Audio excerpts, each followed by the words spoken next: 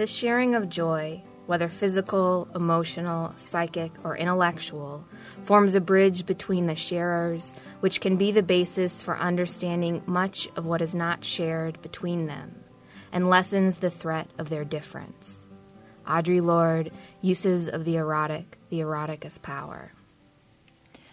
Susan Amos is a writer and explorer from Minnesota who currently resides in Bloomington, Indiana, where she is pursuing an MFA at Indiana University. She would like to thank you for sharing in her work. Welcome to The Poet's Weave. I'm Romaine Rubinis-Dorsey. Susan, what poems have you brought us? Bent between earth and sky.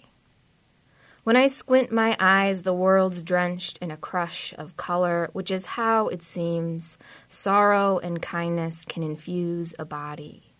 I like seeing the world this way, carried deep in each muscle, like holding a squat for hours to keep the coals even and cook a meal over the flames. In the old story of Atlas, that strong, bent figure, he was holding up the sky to keep heaven from crashing into earth. A friend told me that the world is tied together by string. Every star could be a knot in a milky yellow strand holding the sky overhead. And there could be a strong, dusty cord tied between you and your mother, wherever she is. A thin amber thread between you and everyone you've ever waved at, accidentally, thinking they were someone else. Every bit of the world could be living. The particular way a wave breaks could be the body of that water's spirit, the fired silt of the ceramic bowl freshly cleaned and drying in the rack, could be holding its form as a gift to you.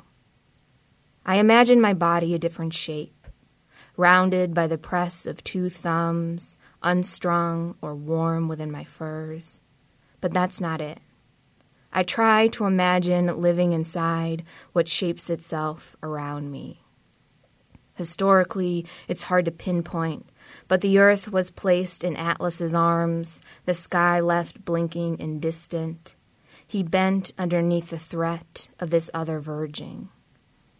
I'd like to place every one of our limp hearts in Atlas's arms, a warm, bloody pile full of broken bread boxes, lock boxes, ripped pages, and maps. I'd like to cover myself in a waxy salve of rosemary and mullein, brew some tea sweet with honey, and set out a mug, steaming on the front stoop for anyone who happens by. The trapper's daughter waltzes with ice and falls in love with the world. When the glacier arrived in my hometown, I stayed still. The salt of my body melted me a home, leaching into the ice's braided rivers of debris. I was lifted off my feet and roamed this ripped-open country in an impossibly slow flight. The interstates scarred and empty, courthouse undone, a bank laid open in a knot of limestone and rebar. Though at first I believed that living in the ice would be lonely, it mutters and rings and sways with me. I drum little songs with it by kicking my feet. I am never alone. There are pine martens and foxes, a family of loons cooing to each other, though their sound thwacks hollow in the ice.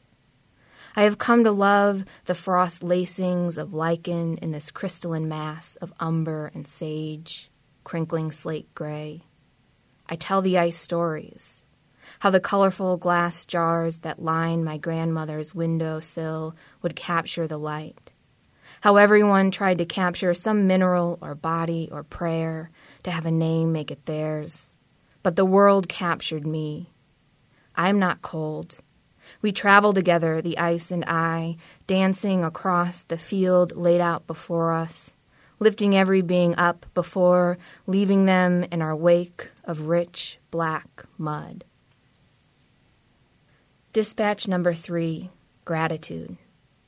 Amid the fish guts and bile is a small stone that the fish swallowed, and I cut from its belly with a thin blade.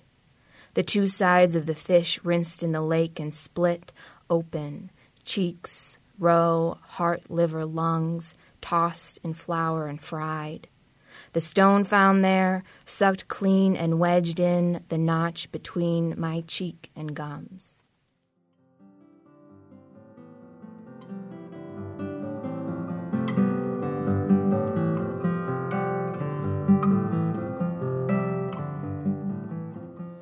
You've been listening to the poems of Susan Amos on The Poet's Weave. I'm Romaine Rubinis-Dorsey.